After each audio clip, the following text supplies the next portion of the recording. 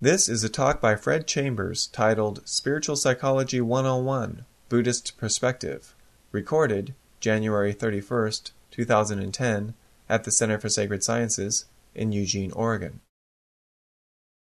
One of the main reasons I've enjoyed coming to the Center for Sacred Sciences is the same thing that Steve mentioned here. This mission of the Center to foster a new world view in which scientific truths and the truths of mysticism are seen as different but complementary ways of viewing a single underlying reality. I've always kind of fancied myself as a radical, even though I lived in the Midwest during the 60s and kind of missed out on the whole radical movement. But I always thought of myself as a radical at heart, I guess. So. Helping create a new world view is really kind of a radical act, because it really involves a whole shift in the way humanity views itself. That it's a shift between seeing ourselves as a primary existence in a world and a shifting to see consciousness as the main underlying ground of reality. So it's rather a big shift. Now the nuts and bolts of trying to foster this new world view can be kind of mundane, but it really is a kind of a lofty goal to aspire to. It's really similar to the Copernican revolution back in the 16th century when Nicholas Copernicus came up with this theory of the heliocentric view of the universe. Before that, it had always been everyone saw the Earth as the center of the solar system. And so it was kind of a really radical shift in the way people viewed the universe. And so it took over 200 years before it was really fully adopted. One aspect of creating a new worldview is to rework some of the academic disciplines that exist now. And psychology is an area that's always been an interest of mine. I got a MA in clinical psychology, and I've had some spiritual insights into reality. So bringing those two together is kind of, I've always been curious about how a spiritual psychology will unfold in a new worldview. And just the definition of those two words kind of gives us a little hint on what we're dealing with. So definition of psychology is the study of thoughts, emotions, and behaviors. Definition of spiritual is the nature of spirit or non-material. So when we put those together, we have the study of thoughts, emotions, and behaviors that consist of pure spirit, or consciousness. It's a word we use here. So this kind of turns psychology upside down in a sense, because it's no longer would be viewed as from a materialist worldview where bodies and material things are viewed as the primary objects of what the universe is made of. And they try to come up with how does consciousness arise within the brain. This is a view that consciousness is the primary ground of everything that exists. And bodies, thoughts, emotions, and everything arise from that ground of pure consciousness. And so one of the tasks of a spiritual psychology would be to kind of track how a person develops from pure consciousness, how this whole self gets created, and then giving some guidance on how to return to this pure state of consciousness again. Well, another thing that needs to be done is to kind of survey all the traditions to see what they have to say about psychology. So I'm just going to start with the Buddhist psychology today to see what they have to say. The Buddhists are always pretty good because they really study things really closely and observe things. And so they come up with all kind of good lists and close observations and explanations about how things should be or how they view it. So it's a good tradition to start with. The three principles I'll talk about today is the psychology of compassion, spaciousness, which leads to wisdom, and cultivating healthy mental states. So we'll start with the psychology of compassion. Now, Alan Wallace, a Western-born Tibetan teacher, I believe he lives and works in Santa Barbara right now. Anyway, he tells this story. Suppose you're walking out of the grocery store with 2 bags of groceries. You're walking out to your car, and all of a sudden somebody from the side smashes into you, knocks you down, your groceries are spilled everywhere. You got your broken eggs all over you, and the milk is spilled, tomato juice, you got bean sprouts in your hair. And you get up and you're really angry, and you turn to this person and you're just ready to yell, "What's the matter with you? You blind or what?" And you notice that they are blind. And so then your anger turns into compassion. You're concerned about how they are. You ask them, "Well, are you okay? Can I help you out?" And so that's kind of how we find ourselves in the world. We're always kind of misperceiving the universe, and so then react out of anger and aggression rather than out of compassion. And so the principle is stated this way. Compassion is our deepest nature. It arises from our interconnection with all things. So one thing we have to be aware of on the other side of this is we can't deny that ignorance and trauma obscure compassion. And this leads to anxiety, addiction, and aggression. But really the sophistication of compassion is in its simplicity. Because the more we can quiet our thoughts and let our hearts open to whatever is around us, the more compassion has a chance to flourish. Then compassion doesn't become a struggle or a sacrifice. It's just a natural reaction. It's similar to when we cut our finger. We don't think about, well, I need to do something to take care of my finger. It's just instantaneously, without thinking, because it's part of us, we put on a Band-Aid or whatever we need to do, put some pressure on it to stop the bleeding. It's just an instant response. And so the more we can kind of expand the boundaries of the self to see that everything around us is included in who we really are, then our natural response is compassion to whatever arises. And we can see that just a little bit in anybody who is a parent, their reaction to their children. It's like our boundaries have expanded out to include our children. Now, even if they do something that makes us angry and we don't agree with, it's still bounded in this love and compassion. We still feel toward them no matter what they do. Or with pets, if you don't have kids, a lot of times pets become that for people. And we feel this automatic love and compassion for our pets. And nature is another place where people experience that. Take a walk in nature or a beautiful forest, and your heart just opens. You're out there in this beautiful space, and your heart opens, and you feel this love and compassion, kind of a oneness with nature. Again, that's kind of a similar thing of just this love flowing out and compassion arising. And we're connected in consciousness, is what the Buddhist psychology says. And that's really different. Again, like I said, it's different from Western psychology views it. They have a hard time trying to pin down what consciousness is, so they tend to kind of ignore it. If you start to get a sense of that this pure consciousness underlies everything, then you start to see the connection with all of life. One example to kind of give a sense of that is, this is similar to that story of the groceries and the blind man. It's a little bit different. It's a boat floating down the river. Imagine you're in the boat. It's a beautiful sunny day with a nice warm breeze. And you're sitting back, enjoying the ride, gentle current going down. And all of a sudden this other boat crashes into you, knocks you over, you scrape up your back and your arm, and you're bleeding a little bit, and punches a little hole in your boat. And you get up, and again you're going to act angrily. What's the matter with you? Did you watch what you're doing with your boat? But you notice there's nobody in the boat. It's empty. And that's actually how we can start to view life. That these boats are kind of a symbol of bodies, of human form. And the more we can see that they're really empty of any self, then we react out of compassion. Because when we see there's nobody in human forms, it's just consciousness, then we can start to relate to that. We see an empty boat crash into us, and we recognize that it's a human form. But we also recognize that we've done that same thing ourselves. We've been very unskillful in life. We've gone around smashing into other people, being aggressive, or whatever the case may be. And so when we recognize that, we recognize our connection with that form, with that other person. And so then we can react in a compassionate way, give them some advice about what helped us in a similar situation.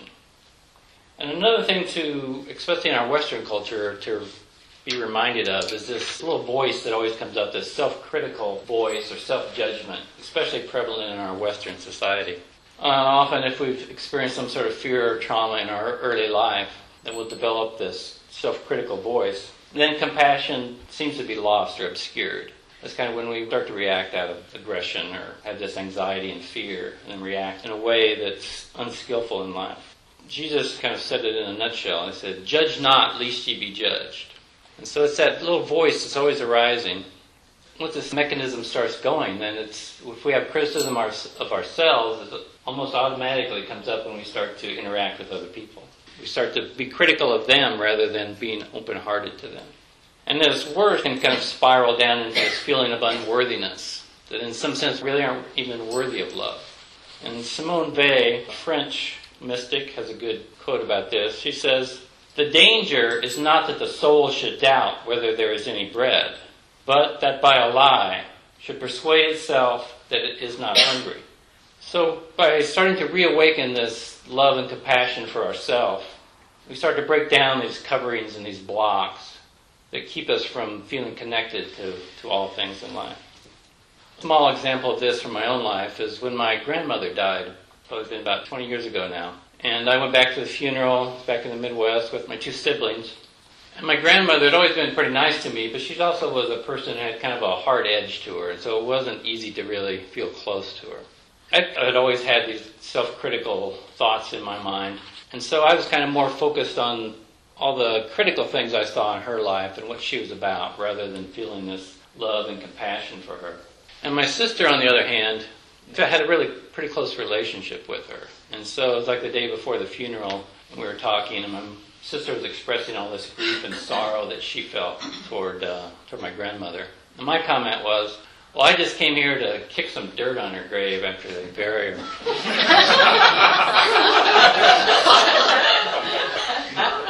That was a pretty callous statement on my part. And shortly after that time, I started on a spiritual path, and maybe 5 or 6 years after that, I've been doing a variety of practices, kind of reawaken that compassion for myself and others. And I was just standing in line at a Burger King down in Cottage Grove, and I saw a woman that reminded me of my grandmother. And my heart just opened up to her, and I started feeling this love and compassion, and tears started to come to me, because I started to feel this love for my grandmother that I really kind of had blocked all this time. And once I could feel that love, then I could feel this grief, because then I could really feel the grief that I missed her. I loved her, and so then I missed her. And so it was the first time I really grieved for my grandmother. And compassion also takes courage. Just because there's this pain and suffering in everybody's life, and it takes courage to face that. And also, oftentimes people have a fear of being overwhelmed when they start to be compassionate and take on the pain and suffering of others. And it's often because they've seen this own pain and suffering in their own lives. They realize that it can be pretty intense. They fear that if they start being compassionate and feeling this love toward others, that they're going to get overwhelmed, the pain and suffering of others. But what the Buddhists say is it's a circle, kind of like a balanced circle. So that's what we need to remember, because one practice is to do a visualization of taking in the pain and suffering of others into your heart and sending out love and compassion. But it's not like you just collect it all inside of yourself and then you explode with pain or something. You breathe it in and you send out love and compassion to yourself and to others. You bring it in and it flows back out to yourself and others. And it's this circle that includes yourself. The more you practice it, the more you see there's no way you'll be overwhelmed by this pain and suffering of others. And one more thing about compassion is there's also a fierce sword of compassion, is what the Buddhists call it. There's a no in compassion. It's not always just saying yes, yes, taking on other people's suffering. If you're in a really destructive relationship, the compassionate thing is to say, no, I can't stay here. I need to leave. Or if you have a friend or a family member who's an addict, sometimes you have to say, no, I can't help you out. You have to face the circumstances of the consequences of the things you've done. There's also a fierce quality of compassion. Again, from my life, one example is when I decided to leave the farm. I'd grown up on a farm, and after I graduated from college, I went back to farm with my father for about 7 years.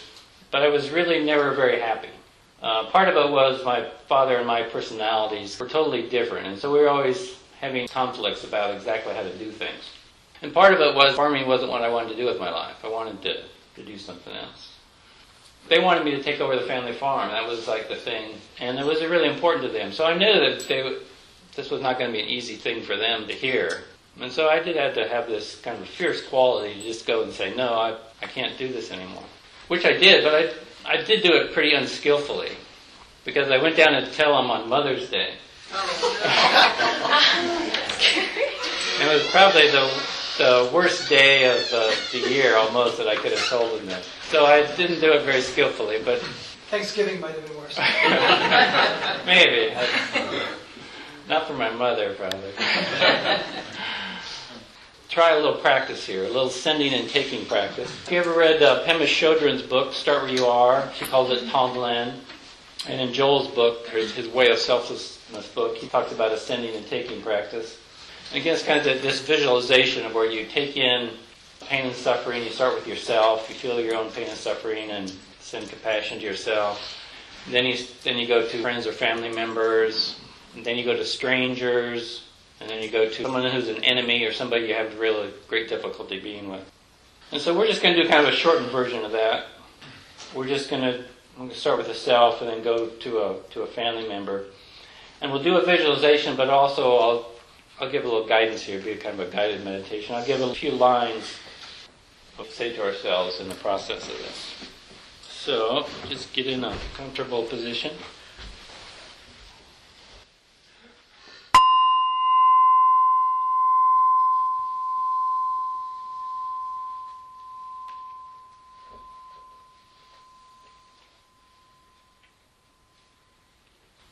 You just start with following the sensations of your breath.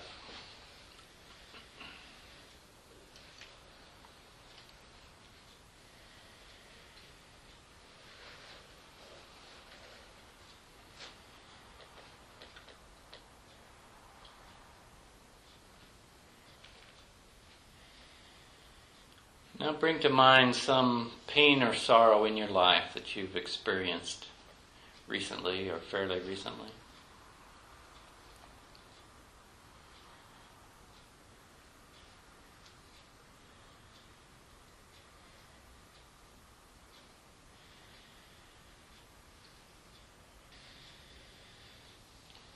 Start to feel the natural caring for yourself in the face of these sorrows or pain.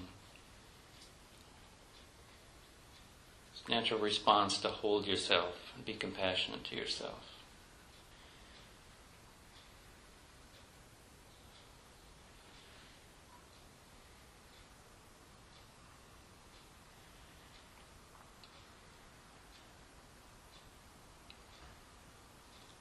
And repeat these 3 lines silently to yourself. May I be held in compassion. May my pain and sorrow be eased.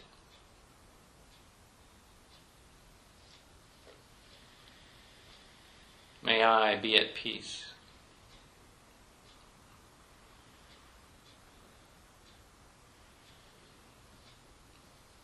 May I be held in compassion. May my pain and sorrow be eased.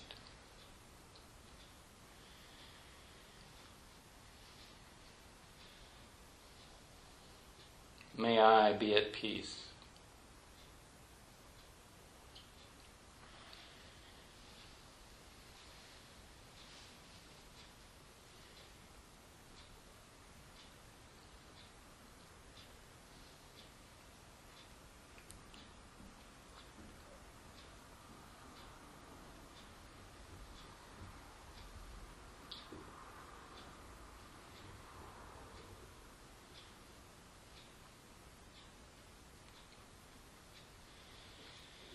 Now just return to your breath again, the sensations of breathing for a few seconds.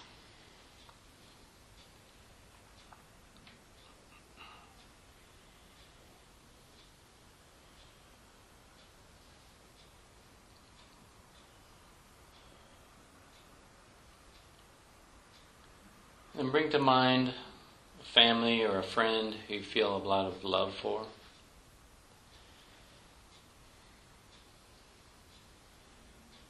Think of the pain and sorrow in their lives.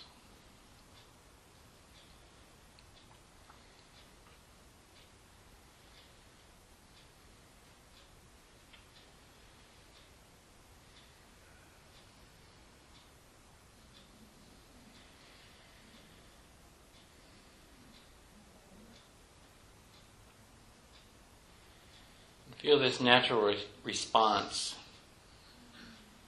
to care for them, to hold their pain, to relieve them of their sorrows.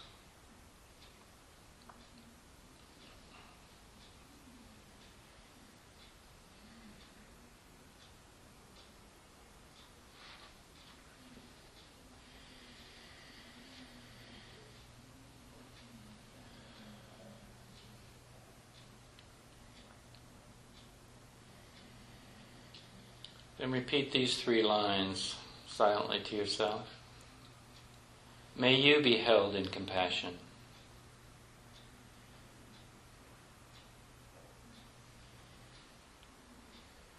May your pain and sorrow be eased.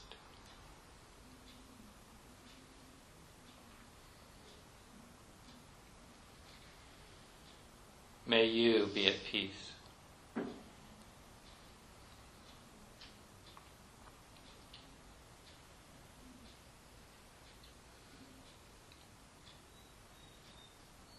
May you be held in compassion.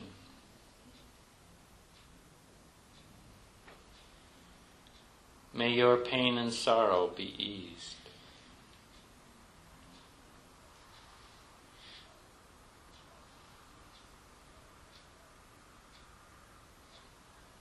May you be at peace.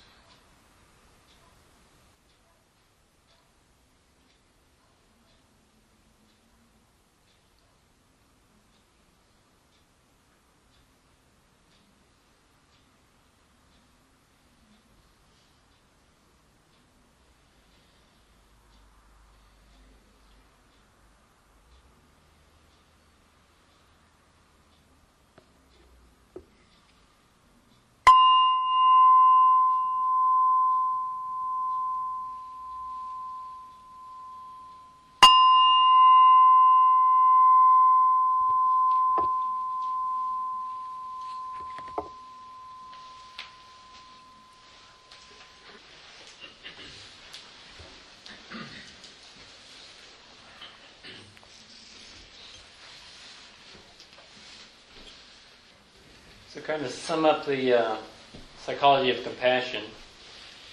Compassion is our true nature. And one aspect of compassion that we need to be aware of, especially in our Western society, is this self-critical talk that is always going through our mind, this self-judgment. Recognize how it blocks compassion. And it really takes courage to face this, to be compassionate to ourselves and to others. One practice that helps open us up to relieve some of this fear of this love and compassion is the sending and taking practice that we just did. So the next thing I'm going to talk about is spaciousness.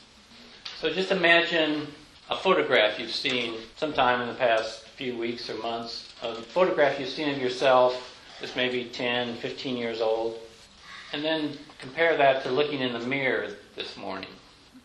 Before or after? Maybe we need to spend more time on the first point. Right, be compassionate.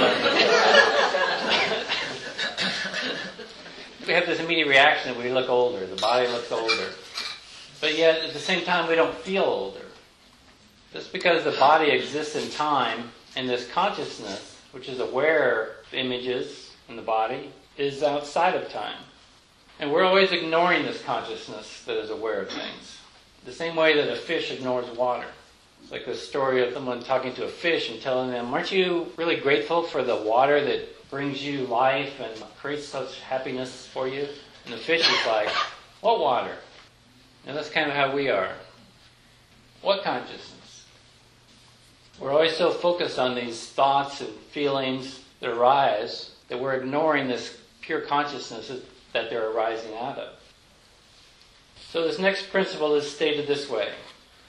When we shift attention from sense experience to the spacious consciousness that knows, wisdom arises. Would you say that again? When we shift attention from sense experience to the spacious consciousness that knows, wisdom arises. And the tool that we use to shift our attention is our own observation. And when we start to look closely, what we first notice is all these thoughts and images and emotions that arise in our experience. But if we continue to look, we'll start to notice the gaps between the thoughts. You know, there's a thought will just die down and there'll be a little gap there. Or emotion. Maybe I have some really intense emotion. All of a sudden it just dissipates. And there's this gap. And that's starting to be able to see that consciousness that knows everything. And we can see those gaps. The first thing we really notice about that is we can't really describe that. Like, what color does consciousness have? Or how much does it weigh? Or where's the location of consciousness?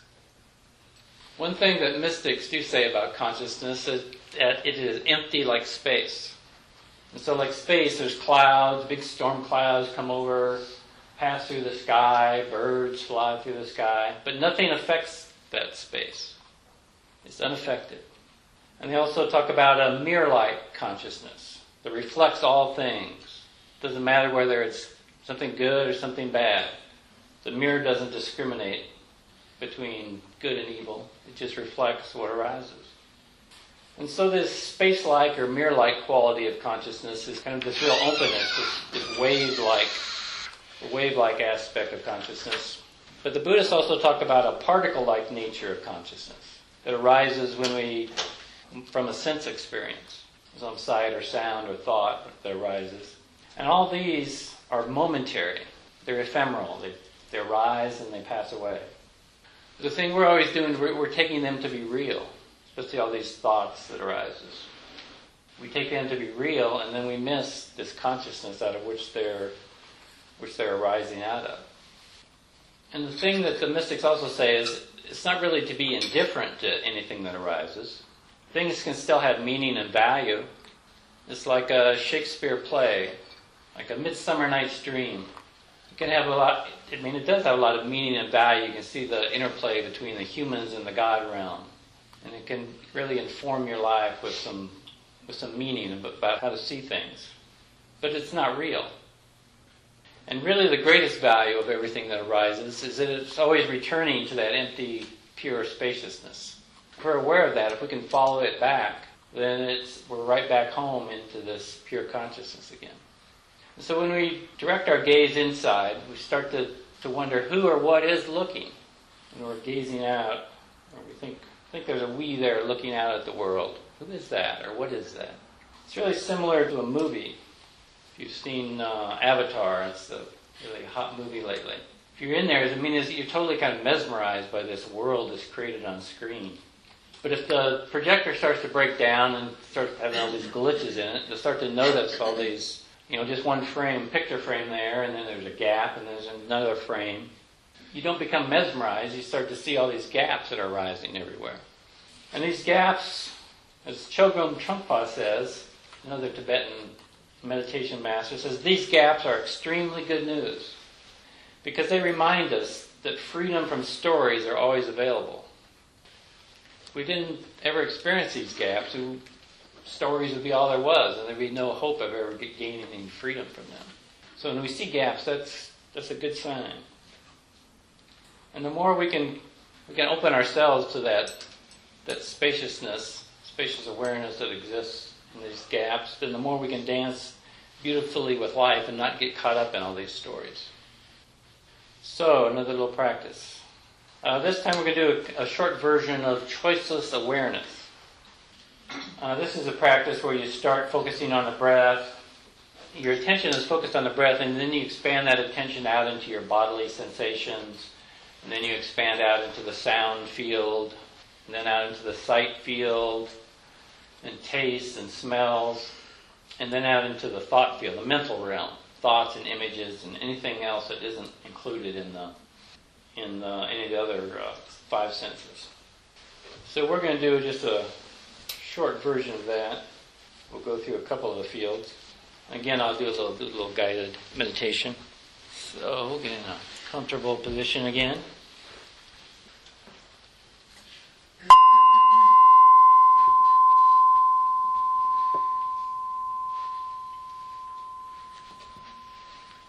So again, start to focus on the sensations of breathing.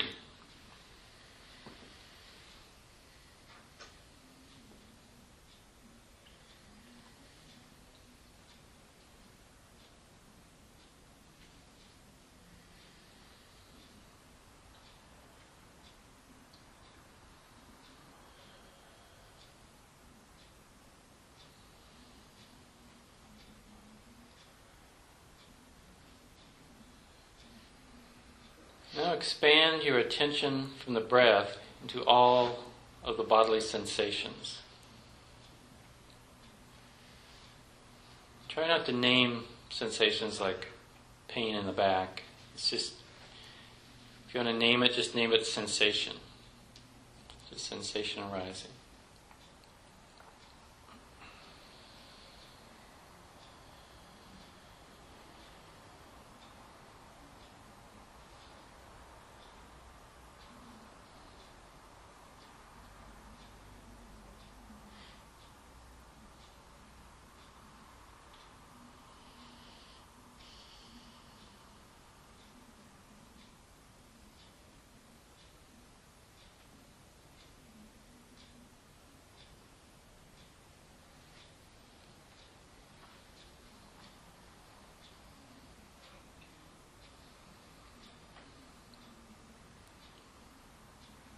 Now expand your attention out to include sounds.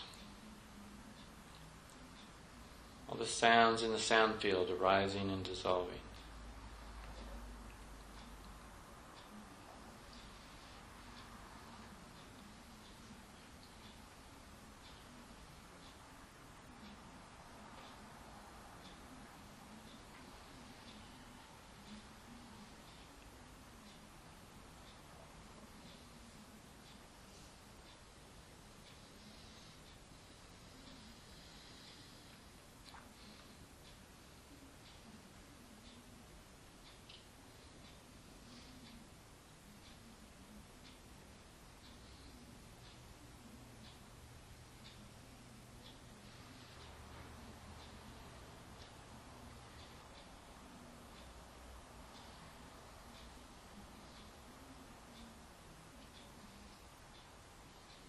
Now let attention expand evenly and steadily throughout the total field of consciousness awareness. And be mindful of all phenomena as they arise and dissolve.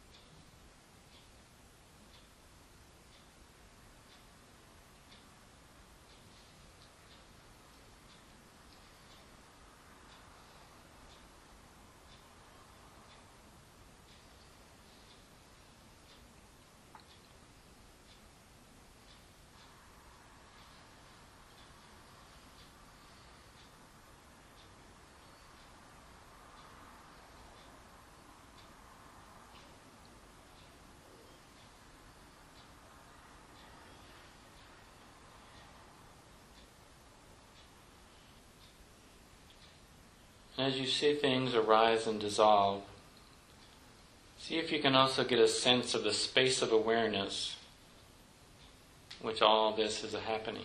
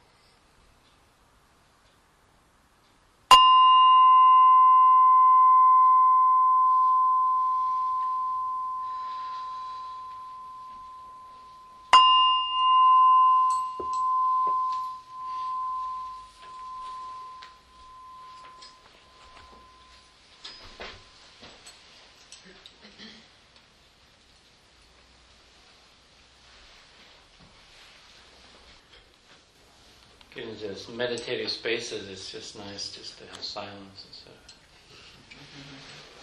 Be the best teaching, maybe. So to summarize this last principle we talked about is spaciousness. Our problem is we're always ignoring this pure consciousness, the same way a fish ignores water. And when we can start to shift our attention to this pure consciousness that knows everything, then wisdom can arise. And this wisdom is actually just the wisdom of seeing things truly. And our own observation is the tool we use in this process. We talked about the space-like nature of consciousness and the particle-like nature of consciousness.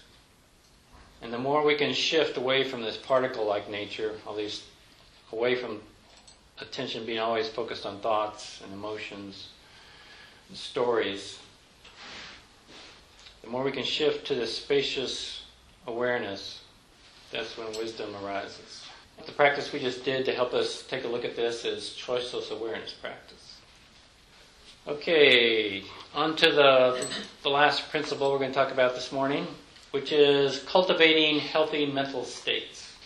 Here's a quote from the Buddhist text, the Dhammapada. "Speak or act with a deluded mind and sorrow will follow you, as the wheel follows the ox who draws the cart. Speak or act with a clear mind, and happiness will follow you as closely as your shadow, unshakable." So in Western culture, we're often taught that happiness is to be found by changing our external circumstances, or something in our external environment. If we gain something or try to keep something away from us, that's what is going to make us happy. But this strategy really can't work. Even from our own lives, we know that, because there's always pain and pleasure, gain and loss, praise and blame. No matter how much we try to grasp onto and keep the positive things in our lives, the negative things just automatically arise. There's no keeping them away. So the Buddhist psychology says that happiness can be found in the particular mind states in which we meet life. So pure awareness is always becoming colored or conditioned by all these thoughts, emotions, and behaviors. But if we can start to observe the mental states in which we meet them, we can realize that we can observe them, and then we can realize that we can change them. And the principle is stated this way: recognize the mental states that fill consciousness. Shift from unhealthy states to healthy ones. So they say healthy mental states create a healthy mind. Unhealthy mental states create mental distress, unhappiness, and mental illness. So they have quite a complex scheme devised to explain all of this. The Buddha was quite a list maker. He has the Four Noble Truths and the Eightfold Path. There's 52 mental states, and later they developed 84,000 different skillful means. I won't focus on all these 84,000 skillful means today. We'll try to simplify this quite a bit, but there are a few things that it's good to remember. First one is pretty easy, the six senses. We just talked about those previously. There's the five senses that we all know: bodily sensations, sight, sounds, taste, smells, and the mental field, thoughts and images. And then there is awareness of these sense phenomena. Something arises and there's awareness of that. And then that's when these mental states that they talk about come about. When awareness and sense phenomena meet, but then can be a healthy or unhealthy mental state that arises that we can start to recognize and change. The three main unhealthy states are grasping, aversion, and indifference. And they give rise to a whole host of unhealthy mental states. I'll just read some of these. Don't worry about remembering them. Just give you kind of a flavor of it. But it'd be good to remember grasping, aversion, and indifference. They give rise to anxiety, envy, rigidity, agitation, greed, hate, dullness, confusion, closed-mindedness, self-centeredness, and on and on. And then there's three main healthy states. They are wisdom, love, and generosity. And again, they lead to a whole host of other states that I'll just read a few. Mindfulness, confidence, joy, insight, clarity, equanimity, kindness, adaptability, modesty. Just a small example is like we'll hear a sound, sense phenomena arises. We can call it a bird sound arises. We have awareness of that.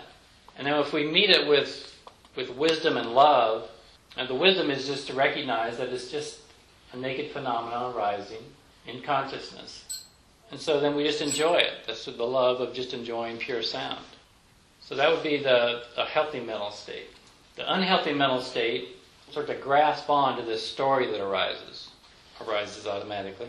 This whole story of, I really love birds. It's just such a beautiful day, isn't it nice that the birds are all out there? Oh, but what about those cats?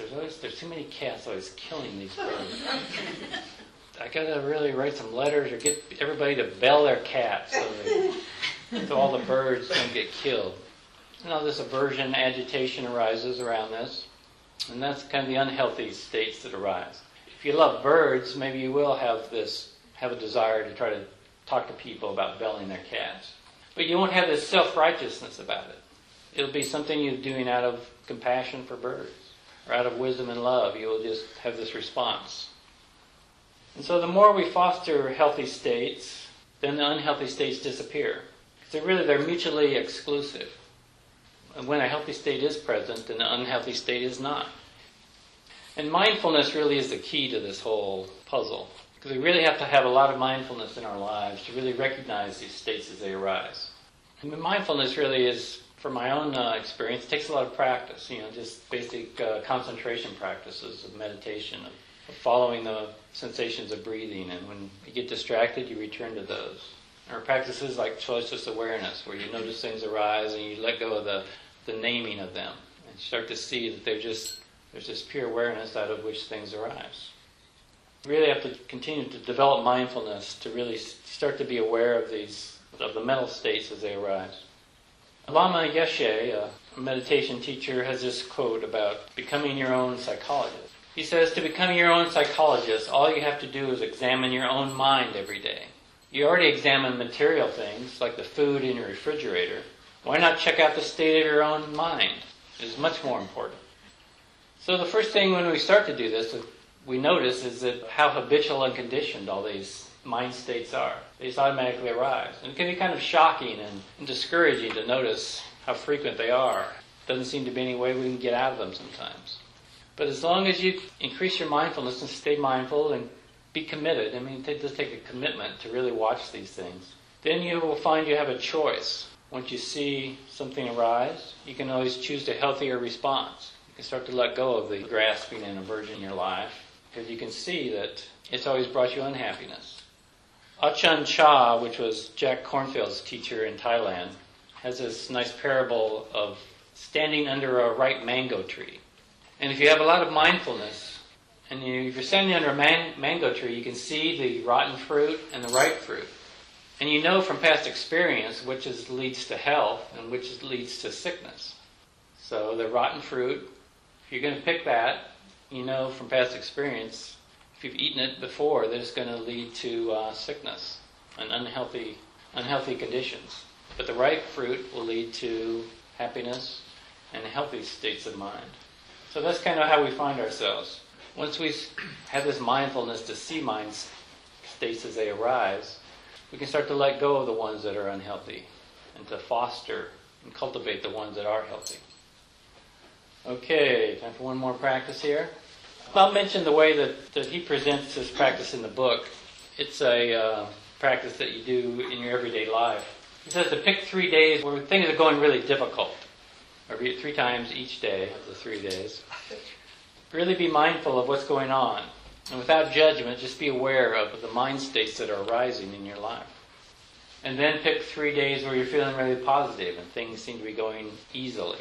And 3 times during those days, be aware of the mind states that arise then. And then you can start to notice the difference between them.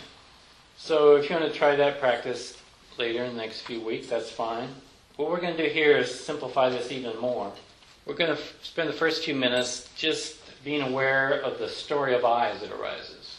That's usually what we get trapped in, is this story of I, all these stories that start going in the mind and create all these dramas and unhealthy mind states. Because we grasp after them, we start to believe that they're really true. And so for the first few minutes, we're just going to notice those, not try to change anything. Just be aware of the story as it goes along. Try to have a little bit of distance from it, not get totally wrapped up in it, but you don't need to try to stop it. Just let it keep going and kind of notice what arises. So we'll do that, and then we'll switch. Then I'll just give a little guidance for the next few minutes after that.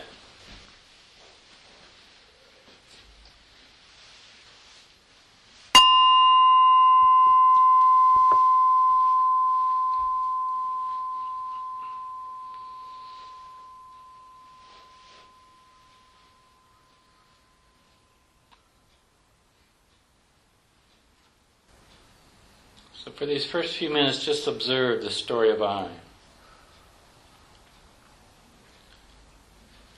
Notice any grasping or aversion.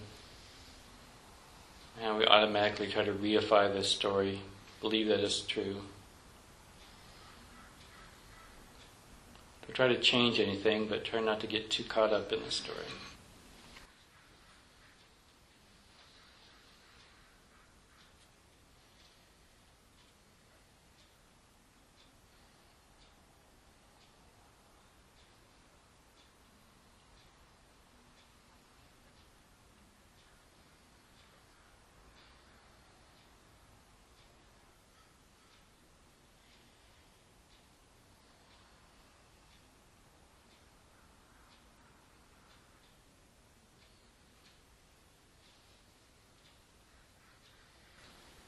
Now for the next few minutes, whenever you're aware of the story of I arising, try to meet it with love and acceptance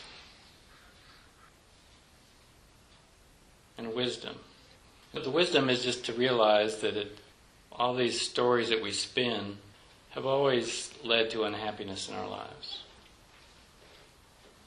At least that's my experience. If you've seen that they've led to a lot of unhappiness in your lives, well, then just realize that you can make a choice in that moment. Just bring pure awareness to them and cease to follow them. Just let them self-liberate on their own.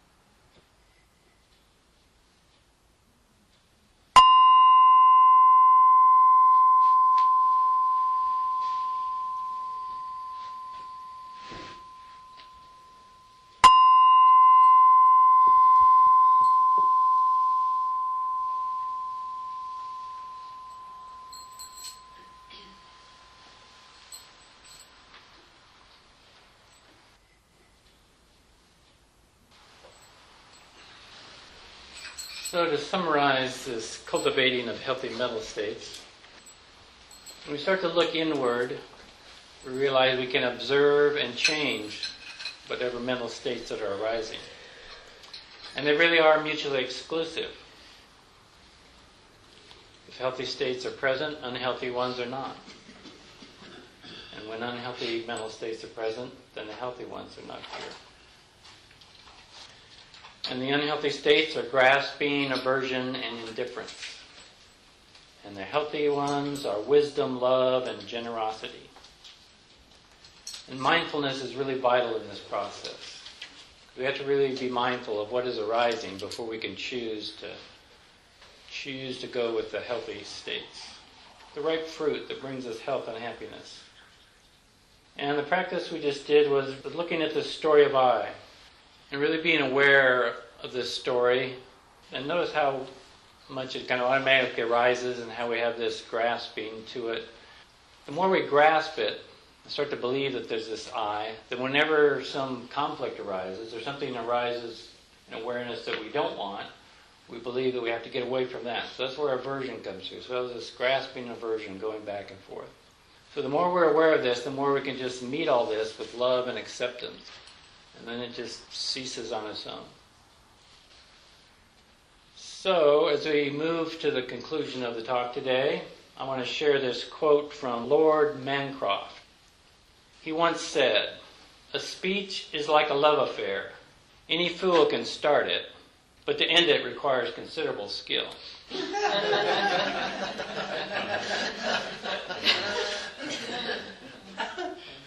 So this is actually similar to the delusion we have of being a separate self in the world. It's easy to start believing that. I mean, the whole society fosters our belief in a separate identity, a separate self that exists in this world. And it takes quite a bit of skill to get untangled from this whole process, this whole belief in a self. So hopefully today I presented a few skillful means or methods to start to take a look at this process of the belief in self and how we can start to untangle ourselves. We first talked about the courage to be compassionate with ourselves and others. And we did that practice of sending and taking to break down the fear of love that we often feel. And then we talked about stop ignoring the spacious consciousness out of which everything arises. It's all around us. Even though we are ignoring it, it's really there. There's nowhere else it can be. It's always present. The more we stop ignoring it and start to bring it into awareness, we can start to realize the true nature of everything that is arising. And we did the practice of choiceless awareness, try to see that spacious awareness out of which things are arising. And then we talked about the mindfulness we need to observe the healthy and unhealthy mental states. And we can choose to foster or cultivate the healthy states and let go of the unhealthy ones. And one way to practice that is to observe the story of I, start to touch it with this love and acceptance, and cease to buy into this story that's always running through our minds, and start to gain freedom from that. And so I'll just leave you with this quote from the Tibetan Book of the Great Liberation. "In its true state, consciousness is naked, immaculate, clear, vacuous, transparent, timeless, beyond all conditions. O nobly born, remember the pure open sky of your own true nature." Any questions, comments? What was the first one called, the practice where you notice sensation? What do you call it? Is that the choiceless awareness? I noticed that when I had back pain and I just said sensation, I just noticed that it was sensation, that it went away. In the past, if I'd let go of back pain, I'd go, oh, my back's hurting, and I don't know how much longer I'm going to be able to sit here. So that story just starts running on its own. And when I just said sensation, it went away. I mean, that's usually happens. We can't use it as a trick to get rid of pain, but when we stop this story about it, we can have pain that lasts quite a while, but if we just bring awareness to it, whatever it is, it just dissolves on its own. And the more we have this story, get involved in this story of, I have this pain, or I need to get rid of it, the more it sticks around, the more it continues to be present. Yeah, Romy. But I really couldn't. Like yesterday, we were talking about the grocery store. I had to take both my kids to the grocery store, not the one that I usually go, looking for specific items, and it was a rainy day and it was full of people. Finally, we got everything in the cart, and of course my cart is that enormous one with the car shaped and with the handle, and so finally I was just about to get my turn, and then my cashier goes, "Miss, this is Express Lane." And I saw it says about 12 items. So I sort of roughly counted, and I had probably 12. or maybe 14. Just says, it didn't say 12 under. I said, okay, I could make it here, but then like she gave me the look and I just couldn't stand up for myself, and I said, oh gosh, and so back up and just went into the other line, and of course the person in front of me had like 20 cans of beans and just ton of stuff, and this was just a couple, and they decided, oh, I need such and such. I'm like, oh, please don't get more stuff, but they had to go back and look for something else. Meanwhile, I was waiting in the line with the kids. We went there to look for a particular kind of bubble bath. Well, turned out the one we picked wasn't the bubble bath. So we had a choice of not going back to look for it or just not get this one that we had on the cart. So as I talked to my kids and said, no, they did not want to give up their spot because they've been waiting for a while. And so, okay, but then like just take forever to get our turn. We were probably waiting in a line for like 20 minutes. My son was so concerned about his ice cream sandwich melting away. And I started to have the same kind of thoughts like, oh gosh, I don't want to just have this totally melted, yucky thing and just go home and feed that and just get more mess. And it's just like totally my story of why I keep going. And I was just so annoyed and I couldn't just stop my thought. I mean, that's often how we start out. It seems like we're trapped in these thoughts that are going on. But it's not really the case. I mean, this last practice we did of noticing the story of I and these healthy and unhealthy states, I'm sure you've experienced the same thing over and over, where you get trapped in these stories. If you can bring your mindfulness to that, or the more you can bring mindfulness to recognize, okay, this story is going again, and recognize that it's always brought you suffering in the past. So then you can see, why am I choosing to follow this story? Why don't I just notice that it is arising and try to let it go? It's happening in front of you, though. It's really happening. I can't deny that wasn't happening. Just keep getting antsy and just touching this, and now it's like, this is so happening. It wasn't not happening. Right. It was happening, but what exactly was happening? Again, it's like ignoring that consciousness that everything arises out of. Now, all these things that can upset us, it can happen, but what is the true reality of all of that? Kids are grabbing things and touching things. But it's always how do we respond to that? What's our response in life? We can meet it with anger and aggression or get upset. It's all unhealthy. I mean, we can recognize it. We've done this so many times that it really is an unhealthy thing. Again, I'm not saying this is an easy process. It's simple, but it's not easy. Because we're so conditioned to get into these states and to follow this belief that we're an I and to believe everything that's happening. And so it's a process of starting to recognize that this pure awareness is always present also. What is all this arising out of? Yeah, Matt, that's some advice here.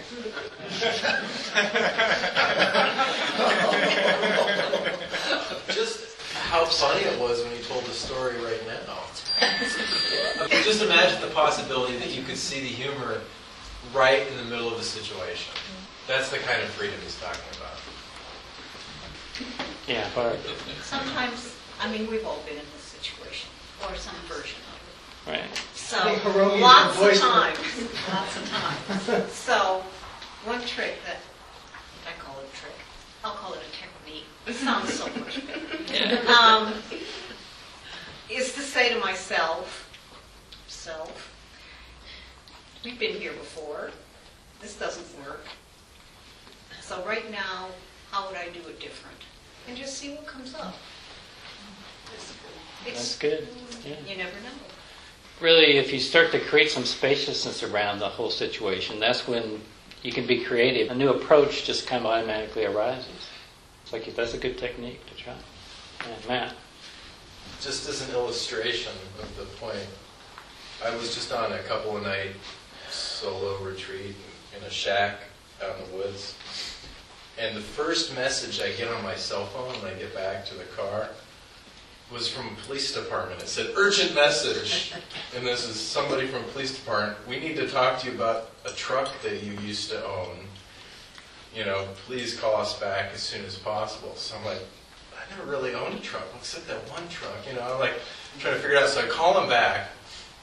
It turned out that a friend of mine who lives in Maui had sold a truck to somebody named Matt. And when he was trying to find the phone number to give the cops, because the truck had been found at the scene of a crime, he gave him my number instead of the guy who was in Maui. You know? So I'm dealing with this really grumpy cop on a Sunday, and I didn't even know, I couldn't tell where they were or anything. So I was trying to figure it out. Here I am, what's going on? So then I called Tim up, and it was really funny, because it was a great re-entry phone call. Yeah, just yesterday I got my credit card bill, and I go through all the items, and one of the items was a donation that I had made, a $15 donation to Haiti through Oxfam, but it said $1,500. Wow. And I started spiraling. I got to make some phone calls. How am I going to pay this money? Oh my gosh, And in the middle of that, I just went, I don't know, something intercepted. When I saw myself spiraling, I just went, okay, I can't do anything till Monday. I'm cool, and I've been cool ever since, and I don't know how that happened. But it's that I think that you're talking about. Yeah, I mean, it just happens. Once you let go of all these stories that we create and meet it with acceptance, I mean, they just dissolve on their own, and we gain freedom from them. I still don't know where I'm going to get $1,500. Yeah, We're going to distribute it.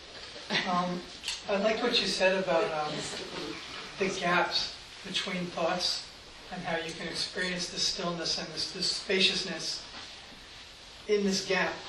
And I was wondering if these gaps become longer or more frequent just as a result of practice, or if they are at all subject to our volition in the moment.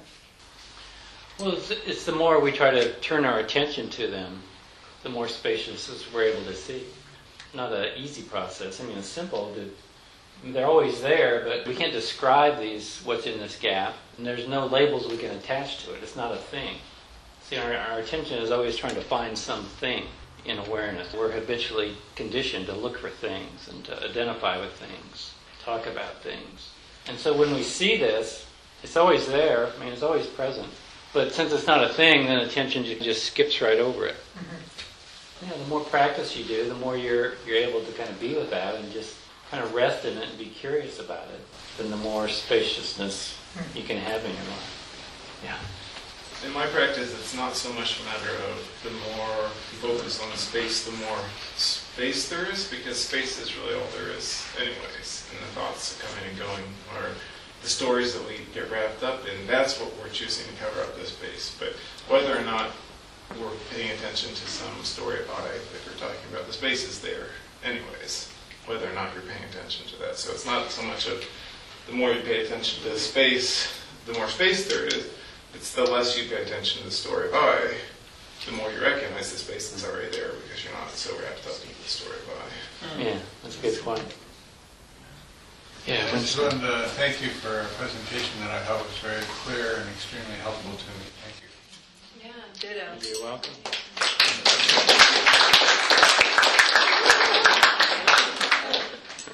So why don't we bring the morning to a close? There's some tea back there.